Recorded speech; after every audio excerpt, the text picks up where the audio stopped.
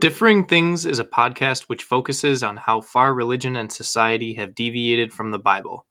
Differing Things will cover many topics, both spiritual and current, to draw our listeners closer to their Creator. Now for today's host, Bill Petrie.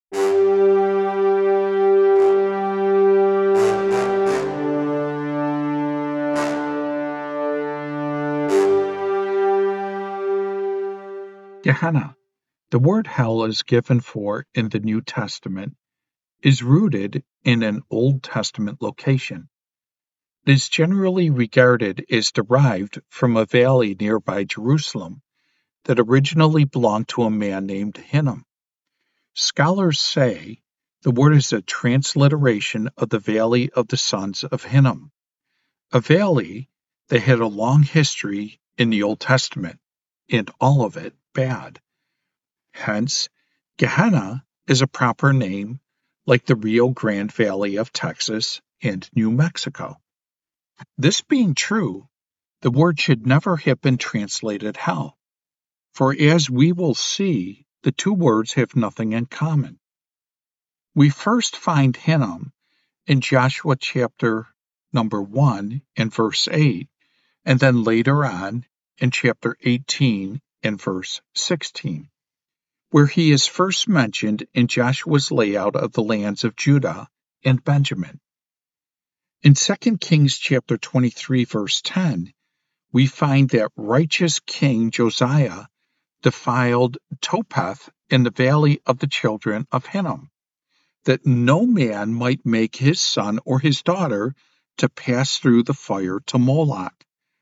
Josiah, in his purification of the land of Judah, violated the idolatrous worship to the idol Moloch by tearing down the shrines. Topheth was a word meaning literally a place of burning. In 2 Chronicles chapter 28 verse 3, idolatrous King Ahaz burnt incense and his children in the fire there, as did idolatrous King Manasseh in 2 Chronicles chapter 33 and verse 6. And in Nehemiah 11 verse 30, we find some settling in Topheth after the restoration of the Jewish captives from Babylon. And in Jeremiah chapter 19 verses 2 and 6, Jeremiah prophesied calamity coming upon the idolatrous Jews there, calling it the Valley of Slaughter, because God was going to slaughter the Jews there using Nebuchadnezzar, king of Babylon. And in Jeremiah chapter 7, verse 32, Jeremiah prophesied destruction coming upon the idolatrous Jews of his day with these words, "Therefore, behold, the days come, saith the Lord, that it shall no more be called Tophet, nor the valley of the son of Hinnom, but the valley of slaughter, for they shall burn in Tophet till there be no peace." Notice the mention of Tophet in the place of burning again. Isaiah also spoke of Topheth this way in Isaiah 30 verse 33, when he warned the pro-Egypt party among the Jews of a fiery judgment coming on them. In Jeremiah 19, verses 11 and 14, Jeremiah gave this pronouncement of judgment by Babylon on Jerusalem at the Valley of Hinnom. "And the houses of Jerusalem and the houses of the kings of Judah shall be defiled as the place of Tophet, because of all the houses upon whose roofs they have burned incense unto all the host of heaven, and have poured out drink offerings unto other gods." From these passages, we can see that to the Jews, the Valley of Hinnom, or Tophet, from which the New Testament concept of Gehenna arose, came to mean a place of burning, a valley of slaughter, and a place of calamitous fiery judgment. Thus, Thayer, in his Greek-English lexicon of the New Testament, said concerning Gehenna, and I quote, Gehenna, the name of a valley on the south and east of Jerusalem, which was so called from the cries of the little children who were thrown into the fiery arms of Moloch, of an idol having the form of a bull. The Jews so abhorred the place after these horrible sacrifices had been abolished by King Josiah in 2 Kings chapter 23 verse 10 that they cast into it not only all manner of refuse, but even the dead bodies of animals and of unburied criminals who had been executed. And since fires were always needed to consume the dead bodies, that the air might not become tainted by the purification, it came to pass that the place was called Gehenna. End of quote. Actually, since Gehenna was a proper name of a valley, it would have been called Gehenna whether or not any idolatry, burning, or dumping of garbage had ever occurred there. And it did, as we now see. Fudge said concerning the history of the Valley of Hinnom, and I quote, the valley bore this name at least as early as the writing of the book of Joshua, though nothing is known of its origin. It was the site of child sacrifices to Moloch in the days of Ahaz and Manasseh. This earned it the name Topheth, a place to be spit on or abhorred. This Topheth may have become a gigantic pyre for burning corpses in the days of Hezekiah after God slew 185,000 Assyrian soldiers in a night and saved Jerusalem. That was in Isaiah chapter 30, verses 31 through 33, and chapter 37 and verse 26. Jeremiah predicted that it would be filled to overflowing with Israelite corpses when God judged them for their sins. Josephus indicates that the same valley was heaped with dead bodies of the Jews following the Roman siege of Jerusalem about AD 69 and 70. Josiah desecrated the repugnant valley as part of his godly reform in 2 Kings chapter 23 verse 10. Long before the time of Jesus, the valley of Hinnom had become crusted over with connotations of whatever is condemned, useless, corrupt, and forever discarded. We read that from Edward William Fudge, The Fire That Consumes, on page 160. We need to keep this place in mind as we read Jesus' teaching, using a word referring back to this location in the Old Testament. Now, I want to talk about the 12 Gehenna passages in chronological order. First, we have Matthew chapter 5, verses 21 and 22. In Matthew chapter 5, verses 21 and 22, Jesus used Gehenna for the first time in inspired speech. Ye have heard that it was said to them of old time, Thou shalt not kill, and whoever shall kill shall be in danger of the judgment. But I say unto you, that every one who is angry with his brother shall be in danger of the judgment. And whosoever shall say, Thou fool, shall be in danger of the hell of fire. Hell is the Greek word Gehenna, according to Strong's Greek dictionary. As we mentioned earlier in this study, Jesus actually used the Greek word Gehenna for the first time in inspired writing in this passage. The word had never occurred in the Greek Old Testament, the Septuagint. When we read the word hell, all kinds of sermon outlines, illustrations, and ideas come to the fore of our minds. None of these came to the minds of Jesus' listeners, for they had never heard the word before in inspired speech. It is very significant that the word did not occur even once in the Septuagint, quoted by Jesus and his apostles. I suggest that to the Jews in Jesus' audience, Jesus' words referred merely to the valley southeast of Jerusalem in their Old Testament background. Gehenna meant a place of burning, a valley where rebellious Jews had been slaughtered before and would be again if they did not repent, as Malachi, John the Baptist, and Jesus urged them to do. Jesus did not have to say what Gehenna was, as it was a well-known place to the people of that area.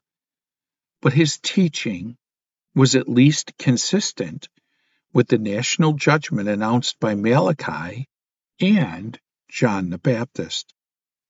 The closest fire in the context is in Matthew chapter 3, verses 10 through 12, where John announced imminent fiery judgment on the nation of Israel. Let us notice the other Gehenna passages so that we can ascertain more about Jesus' use of Gehenna. As we do so, let us analyze each passage. Does the passage teach things we do not believe about an unending fiery hell, but which fit national judgment in Gehenna? Matthew chapter 5, verses 29 through 30 is the next passage. Here, Jesus used Gehenna twice, when he said, "And if thy right eye causes thee to stumble, pluck it out, and cast it from thee, for it is profitable for thee that one of thy members should perish, and not thy whole body go into hell." The word for hell here is the word Gehenna. "And if thy right hand causes thee to stumble, cut it off, and cast it from thee, for it is profitable for thee that one of thy members should perish, and not thy whole body go into hell." And again, hell is the word for Gehenna. In our traditional idea of hell, unending fire after the end of time, we normally do not think of people having their physical limbs at that time. This is not an argument, but just the realization that we do not think in terms of some people being in heaven with missing eyes and limbs, and some in hell with all of theirs. However, these words do fit a national judgment. It would be better to go into the kingdom of the Messiah missing some body part rather than go to an imminent national judgment of unquenchable fire with all of our body parts. These were equivalent to John's demand that his Jewish audience brings forth fruits worthy of repentance or receive imminent, unquenchable fire. The whole body of a Jew could be cast into the valley of Gehenna in the fiery judgment of which John spoke. The fourth time Jesus used the word Gehenna was when he said in Matthew chapter 10, verse 28, "And be not afraid of them that kill the body, but are not able to kill the soul, but rather fear him who is able to destroy both soul and body in hell." Again, the word hell is the word Gehenna. Again, Jesus spoke of Gehenna consistently with imminent national judgment on Israel. The whole body of a Jew would be cast into the imminent fiery national judgment of which John spoke. In Luke 12, verses 4 and 5, we have the fifth time Jesus used the word Gehenna, when he said, "And I say unto you, my friends, be not afraid of them that kill the body, and after that have no more that they can do. But I will warn you whom ye shall fear. Fear him, who after he hath killed hath power to cast into hell. Yea, I say unto you, fear him." The word rendered hell is once again the word Gehenna. Here, Jesus taught the same thing John taught in Matthew 3, verses 10 through 12, that only a divine being has the power to cast someone into unquenchable fire. A human can kill you. A divine being can imminently bring an unstoppable national judgment in which a divinely ordained religion would be brought to an end. Notice also that Jesus said that one would be cast into Gehenna after he has been killed in Luke chapter 12, verses 4 and 5, and that God can destroy both the soul and body in Gehenna. Notice also in verse 49 that Jesus said, "I came to cast fire upon the earth, and what do I desire if it is already kindled?" The fiery judgment of which Jesus spoke was not far off in time and place, but imminent and earthly. In verse 56, Jesus noted that the judgment of which he spoke was imminent, for he said, "Ye hypocrites, ye know how to interpret the face of the earth and the heaven, but how is it that ye know not how to interpret this time?" The word for earth in both these verses is gen, the standard word for land or ground, not necessarily the planet, which we might think. Thayer defined the word as 1, arable land; 2, the ground, the earth as a standing place; 3, land as opposed to sea or water; 4, the earth as a whole, the word. And that comes from page 114 of his Greek dictionary. This is the word used in Matthew 2, verse 6, the land of Judea; Matthew 2:20, the land of Israel; Matthew 10:15, the land of Sodom and Gomorrah; and Matthew 11:24, the land of Sodom; in Matthew 14:34, the land of Gennesaret; in John 3, verse 22, the land of Judea. And over again, it is spoken of in this manner. Jesus spoke of imminent fiery destruction on the land of Israel, just as Malachi and John the Baptist said he would announce.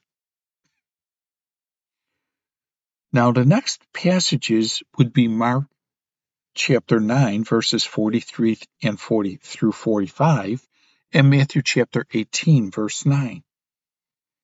These verses contain the sixth, seventh, eighth, and ninth time that Jesus used the word Gehenna. These are verses like Matthew chapter 5, verses 29 through 30, which speak of it being better to enter life or the kingdom without some member of one's body rather than going into Gehenna with a whole body. However, we want to pay special attention to Mark's account because in it, Jesus further described Gehenna. And if thy hand cause thee to stumble, cut it off. It is good for thee to enter into life maimed, rather than having thy two hands to go into hell, into the unquenchable fire. Now, again, the word hell is the word Gehenna. Now, notice that Jesus specifically said what's coming in Gehenna, unquenchable fire. John the Baptist said he would baptize with unquenchable fire, not necessarily fire that would burn unendingly, but which would not be quenched. Unquenchable fire is unstoppable. It's fiery destruction brought about by a divine being. In Ezekiel chapter 20, verses 47 through 48, God promised such a national judgment on Judah. Hear the word of the Lord. Thus says the Lord God, Behold, I am about to kindle fire in you, and it shall consume every green tree in you, as well as every dry tree. The blazing flame will not be quenched, and the whole surface from south to north will be burned by it. And the flesh will see that I, the Lord, have kindled it. It shall not be quenched. Of course, Babylon fulfilled these words in the destruction of Jerusalem in the year 586 BC, when the Jews were carried off into captivity. The fire was not quenched, but Jerusalem did not burn unendingly from the year 586 BC until now. Likewise, in Amos chapter 5, verse 6, God had promised a similar judgment on the northern kingdom at the hands of the Assyrians, which was fulfilled in the year 722 BC, when they were carried into captivity. Seek the Lord, that ye may live, lest he break forth like a fire, O house of Joseph, and it consume with none to quench it for Bethel. The unquenchable fire which consumed Israel was unstoppable, but no one believes it is still burning unendingly. Thus, when Jesus spoke of unquenchable fire in Mark chapter 9, verse 43, he used language that his Jewish listeners would associate with the national judgments God had brought on nations in the Old Testament. In fact, they had never heard such language used any other way. Of course, we have, but not from the teaching of the Bible. We hear it from the pulpits of churches today through denominational bias, trying to scare listeners into believing the way that the denominational bias would want them to believe. Matthew chapter 23, verse 15 is the 10th time that Jesus used the word Gehenna. He said, Woe unto you, scribes and Pharisees, hypocrites! For ye can pass sea and land to make one proselyte, and when he is become so, ye made him twofold more a son of hell than yourselves. Once more we see the word hell is the word Gehenna. These Jews knew what Gehenna was, and Jesus and John had foretold the unquenchable fiery judgment awaiting them there. He told these Jews that they were headed for it, and the people they taught were as well. It is the same national judgment he's been speaking of thus far. In Matthew chapter 23, verse 33, which is 18 verses later than our prior usage, Jesus uses the word Gehenna for the 11th time. Continuing in the same address, he said, Ye serpents, ye offspring of vipers, how shall ye escape the judgment of hell? Again, the word hell is the word Gehenna. And just 3 verses later, Jesus said in verse 36, Verily I say unto you, all these things shall come upon this generation.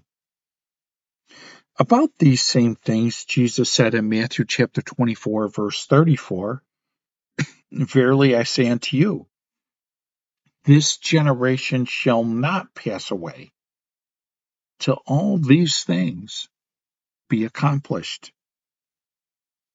Thus Jesus gave the time element when this fiery destruction on the land would be carried out in that generation, in the time of his dealing with the then present generation of Jews.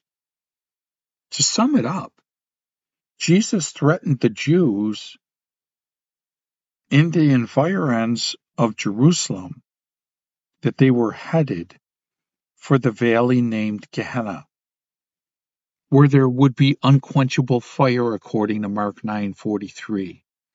Upon his generation in Matthew 23:36, in his generation in Matthew 24:34, when God destroys the souls of those of Jesus' generation after killing their bodies in Luke 12:5 and Matthew 10, verse 28. We cannot make it more precise. Gehenna is where Jesus said Jerusalem would end up after its unstoppable fiery destruction in 70 AD. James chapter 3 verse 6 is the last remaining occurrence of Gehenna in the Bible. It is the only time the word occurs outside the Gospels, where James, writing to Jews shortly before the destruction of Jerusalem, says this, In the tongue is a fire, the world of iniquity among our members is the tongue, which defileth the whole body, and setteth on fire the wheel of nature, and is set on fire by Gehenna. It's James 3:6. Well, this is the only passage speaking of Gehenna outside of the Gospels. It is consistent with how Jesus defined it. James condemned misuse of the tongue, specifically in terms Jesus used the first time he used the word in Matthew 5:22, where he spoke of cursing one's brethren, putting one in danger of the Gehenna or hell of fire. In James 3:9, James said, "Therewith bless we the Lord and Father, and therewith curse we men, who are made after the likeness of God. Out of the same mouth cometh forth blessing and cursing." Thus, the last time Gehenna occurs in the Bible, it taught the same thing it taught in the first. The Jews of Jesus' day, who abused his brother with his tongue, was in danger of imminent, fiery, national destruction. He was headed for unquenchable fire on his generation, in his generation. We see the same imminence of this judgment against Jesus' generation of Jews later on in James. For example, in chapter 5, verse 5, Jesus mentioned a day of slaughter coming. In James 5:7, he mentioned the coming of the Lord. In James 5:8, he said the coming of the Lord was at hand. In James 5:9, he said the judge stands before the door.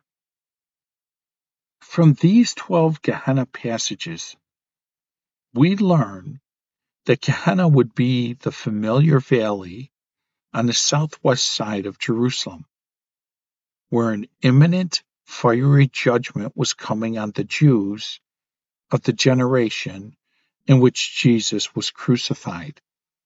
It was unquenchable fire on that generation, in that generation. It was a national judgment against the Jews. Gehenna was to the Jews of Jesus' day what it was to the Jews of Jeremiah's day, where the term originated, the city dump. But it entailed all the horror of being rejected and abandoned by God to the merciless enemy who surrounded the gates and who would cause their dead carcasses to be thrown into the burning, worm-infested place. Thus, when Jesus used the term, he used it in the same sense that Jeremiah did. As Jerusalem then was abandoned to Babylon's invasion, so Jerusalem of Jesus' day was about to be abandoned to Roman invasion unless they repented. None of these hell passages say that anyone of our day can go to hell. None of them associate hell with Satan. None of them say that Satan's domain is hell. Though they speak of men being killed and destroyed in Gehenna, none of them speak of men being tormented there. Contrast Jesus' use of hell with traditional preaching on the subject. For example, I quote Reverend J. Furness, who said, and I'm quoting, "See, on the middle of that red-hot floor stands a girl. She looks about 16 years old. Her feet are bare. Listen, she speaks. I have been standing on this red-hot floor for years. Look at my burnt and bleeding feet. Let me go off this burning floor for one moment. The fifth dragon is the red-hot oven. The little child is in the red-hot oven. Hear how it screams to come out. See how it turns and twists itself about in the fire. It beats its head against the roof of the oven. It stamps its little feet on the floor. God was very good to this little child. Very likely, God saw it would get worse and worse and would never repent. And so, it would have to be punished most severely in hell. So God, in His mercy, called it out of the world in early childhood. That quote comes from J. Furness in his work, The Sight of Hell, cited by Edward William Fudge in a book called The Fire That Consumes, from page 416. Charles H. Spurgeon, a renowned preacher, said, and I quote, "When thou diest, thy soul will be tormented alone. That will be a hell. For it, but at the day of judgment, thy body will join thy soul, and thou wilt have twin hells. Body and soul shall be together, each brimful of pain, thy soul sweating in its innermost pore drops of blood, and thy body from head to foot suffused with agony, conscience, judgment, memory, all tortured, thine heart beating high with fever, thy pulse rattling at an enormous rate in agony, thy limbs cracking like the martyrs in the fire, and yet unburnt. Thyself put in a vessel of hot oil, pained, yet coming out undestroyed, all thy veins becoming a road for that hot feet of pain to travel on, every nerve a string on which the devil shall ever play his diabolical tune. Fictions, sir. Again I say, they are no fictions, but solid, stern truth. If God be true, and this Bible be true, what I have said is the truth, and you will find it one day to be so. That's from Charles H. Spurgeon, sermon number 66, cited by Edward William Fudge in his book, The Fire That Consumes. And then, need I mention, Jonathan Edwards, the famous Calvinist preacher of an earlier century, who gave perhaps one of the most horrific messages ever, the message of a sinner in the hands of an angry God. Did all that preaching come from the 12 Gehenna passages that we've looked at and analyzed? Did any of it? We can find none of this language of red-hot floors, dungeons, red-hot ovens, vessels of hot oil, being able to see the throne of God, brick kilns, torture racks, chains, or great furnaces anywhere in these 12 passages that deal with the subject of Gehenna in the Bible. However, they are found in Milton's Paradise Lost, in Dante's Inferno. The listener may wonder, if Jesus did not teach that the wicked presently living finally goes to hell, and then what did he teach about the final destiny of the wicked? First, we do not have to know the answer to that question to know that traditional teaching on hell is biblically bankrupt. Second, Jesus did not teach anything about the final destiny of the wicked, that is, at the end of time. If we're tempted to use the account of the rich man and Lazarus in Luke 16, let us recall that in this account, Lazarus, the rich man, and Abraham were all in Hades, not Gehenna. They could not be seen, and the passage does not address what happens after the end of time at all. Whatever the passage teaches, it does not deal with the final destiny of the wicked. False theories of eternal punishment of the wicked have done unfathomable damage in the religious realm. Untold millions of people have obeyed God purely out of fear of a false concept of a man-made religion that infused within it a doctrine of torture and torment called hell. Other untold millions have turned their backs on God because of a false sense of hell, as described by Roman Catholic sources and their followers, who happen to be in every single denomination. This study shows that when John the Baptist and Jesus used these terms, they used language familiar to the Jews whom they taught. The Jews had heard this language no other way than in scenes of national judgment. While it is easy for us to read these passages from the point of view of enduring conscious punishment, we need to read them as the Jews who heard them first read them and heard them.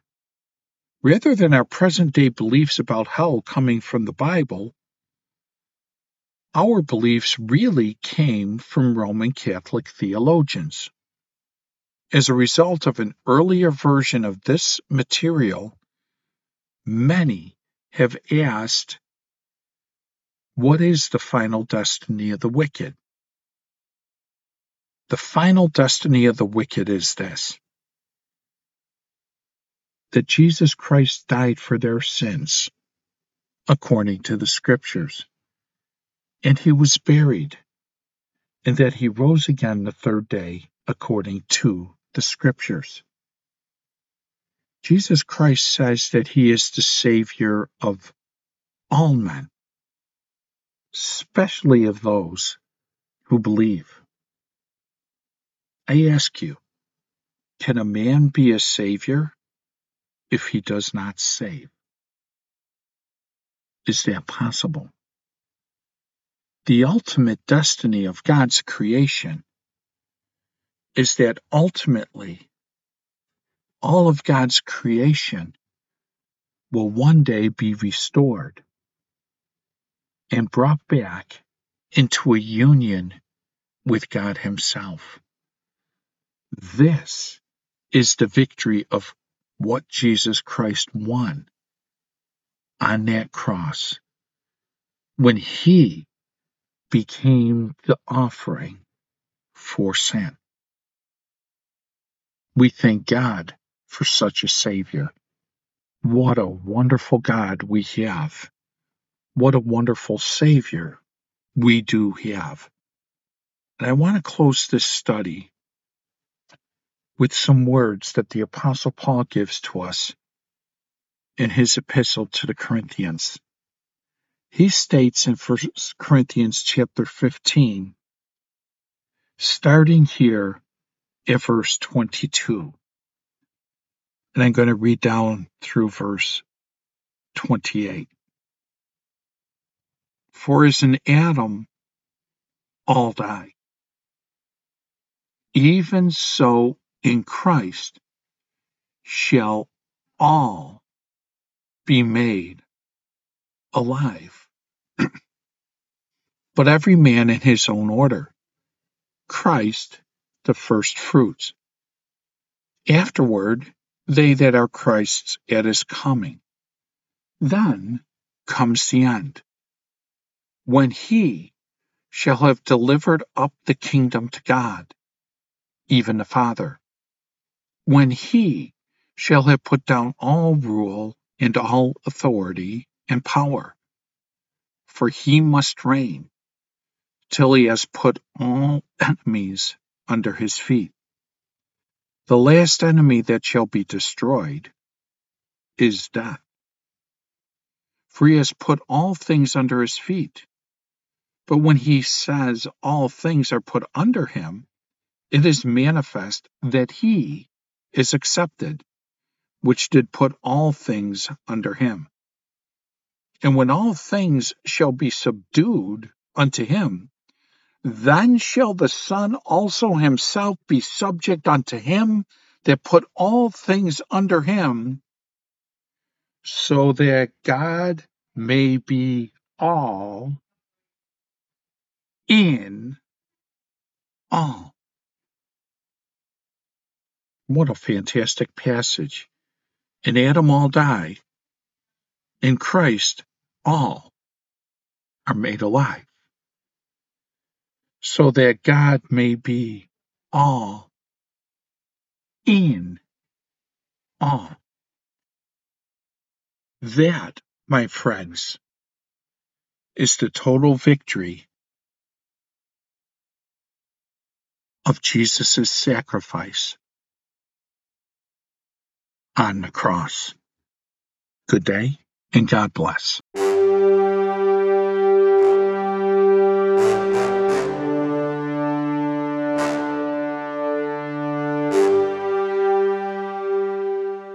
We want to thank you for listening to this week's Differing Things podcast.